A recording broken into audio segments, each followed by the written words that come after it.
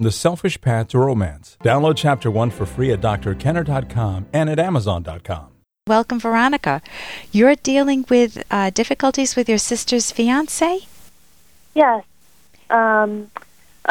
He's a controlling tyrant, and I don't want them to get married, nor do I want him in our family, because we have a family business, and I would find him very controlling, and I don't know how to approach her on how I feel. Okay, how close?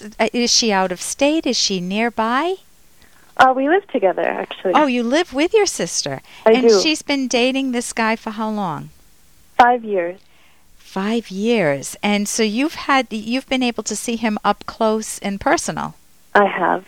And tell me some of the things that you observe. That he would tell her that she's fat, or he would say, "Don't wear that, it doesn't look good on you," or he would tell her, he would make her provide breakfast for him, or there would be a plate of something, and he would tell her that she served it wrong, and to do it over, and things like this. It's just kind of out of control. I mean, things that it's just terrible. So, was he always this way? Yes, from 5 years ago. Yeah. What keeps her tied to him? Did she have a baby with him, or what keeps her in a relationship like that? I have no idea. Because when I'm with her by herself, we're very close, and she's independent. She owns her own business. She's confident. She's assertive. And then when she's with him, she's like a dog with its tail between its legs. She's very weak and timid, and she's yes to him all the time. And so I don't really understand. And her previous boyfriend, she dated for 8 years, and he was very similar to this person. Okay, so what helped her to leave that last relationship? Her last relationship, her boyfriend cheated on her. And but why did she leave him? I mean, if she becomes so subservient with the tail between the legs, why not stay when he cheated? I think she just was a combination of being kind of finally fed up with his behavior, and I think she had a lot of pressure from maybe some of her friends. I'm not sure on that. I didn't live with her at that time, but I did meet him and know him, and she knew I didn't really like him that much. But this person is different because we're a little bit older. She really wants to marry this. I mean, they're engaged, and she really wants to spend the rest of her life with him. And I don't know. It's just seems more complicated.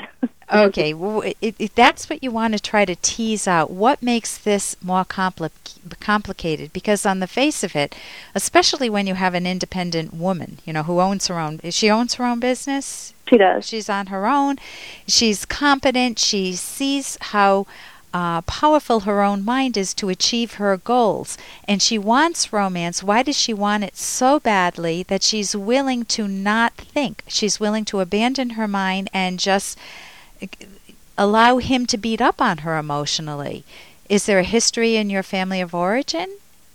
Is there anything?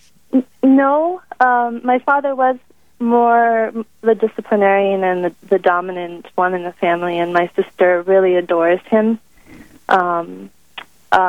But my mother was never really subservient to him. But my all three of his sisters have married men who are much like this man. And my grandmother was very, very similar to this as well. But she's also, the other thing I'm thinking of is that she's almost 40, and so I think she feels a lot of pressure to be married and have kids and everything like so that. So it's him or no one else, possibly, in her mind. A lot of people will do that. This is my last chance. If I really want to have a baby, I've already invested 5 years. I'm not going to turn around now. Everybody has their flaws, and at least this one, I know his flaws. I've been with him for 5 years, and what if I never have a family? What if I never get married? If she has thinking along those lines, then that's that type of catastrophic thinking. It's way off base. Mm-hmm. But it's catastrophic thinking that can keep her locked into a relationship. The question is, what can you do? Hey, I got to interrupt this because we've got to pay some bills. 30 seconds, that's it. A very quick ad, and then Ellen will be back. Romance. Ugh, I wish guys knew more about what we want from a relationship. Boy, I wish I knew more about what I want. Where's that ad I saw? Here it is. The Selfish Path to Romance. A serious romance guidebook. Download Chapter 1 for free at selfishromance.com and buy it at amazon.com. The Selfish Path to Romance. That is interesting. The question is, what can you do? And if you've got a good relationship with her, you can do a lot. I do. Our relationship is very strong. Okay. So what have you tried so far with her? Well, when I first met him 5 years ago, she'd asked me if I liked him, and I said no, I don't.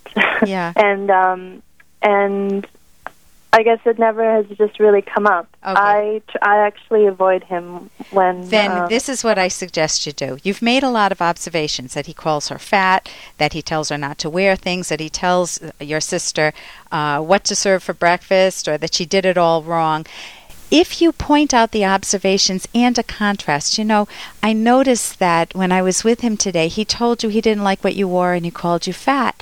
I wish you were with someone who would never call you fat, who would see in you what I see in you, and who would not demand that you serve them breakfast. And I wonder if you've ever asked yourself why you go along with him. And you don't have, you can even say to your sister, you don't have to answer me. It's a private question for yourself.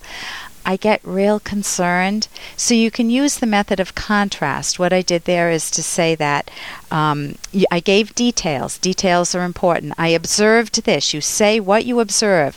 And then you say, and I wonder what it would be like to live with someone who didn't call you fat, who didn't do this. And, that's like opening a door for her to talk with you. There's also a wonderful older book, but Men Who Hate Women and the Men Who Hate Women and the Women Who Love Them by Susan Forward, that you can look up, and it's a book worth getting. She was a very strong woman who would come home and kind of have her tail between the legs, and then she wrote a book about it. She was a psychologist too. So those are those are some of the things that I would recommend. You can also Google the symptoms of abuse in an abusive relationship. You've named several of them, but that will hopefully help you too. So I hope that helps. I wish we had more time, Veronica. Well, you've been very helpful. Thank you so much. Okay, and good luck with that. For more Dr. Kenner podcast, go to drkenner.com and please listen to this ad. Here's an excerpt from The Selfish Path to Romance by Drs. Kenner and Locke. One pitfall to nurturing your sensual attraction to your partner is the view that ideal romantic love is separated from the physical, the idea that true love is unsullied, in quotes, by sex. This error usually goes by the name platonic love. In this view, the body is low and corrupt. Thus, the highest form of romantic love is purely spiritual, something floating and ethereal. Platonic love, however, is not romantic love. In a truly romantic relationship, you feel sexual desire and you want sexual fulfillment. The platonic notion of love allows you to feel admiration, but damns you for having a, in quotes, degrading sexual response. This view makes you feel ashamed of sexual feelings. This notion of platonic love destroys romantic love. Download Chapter 1 for free at drkenner.com and at amazon.com.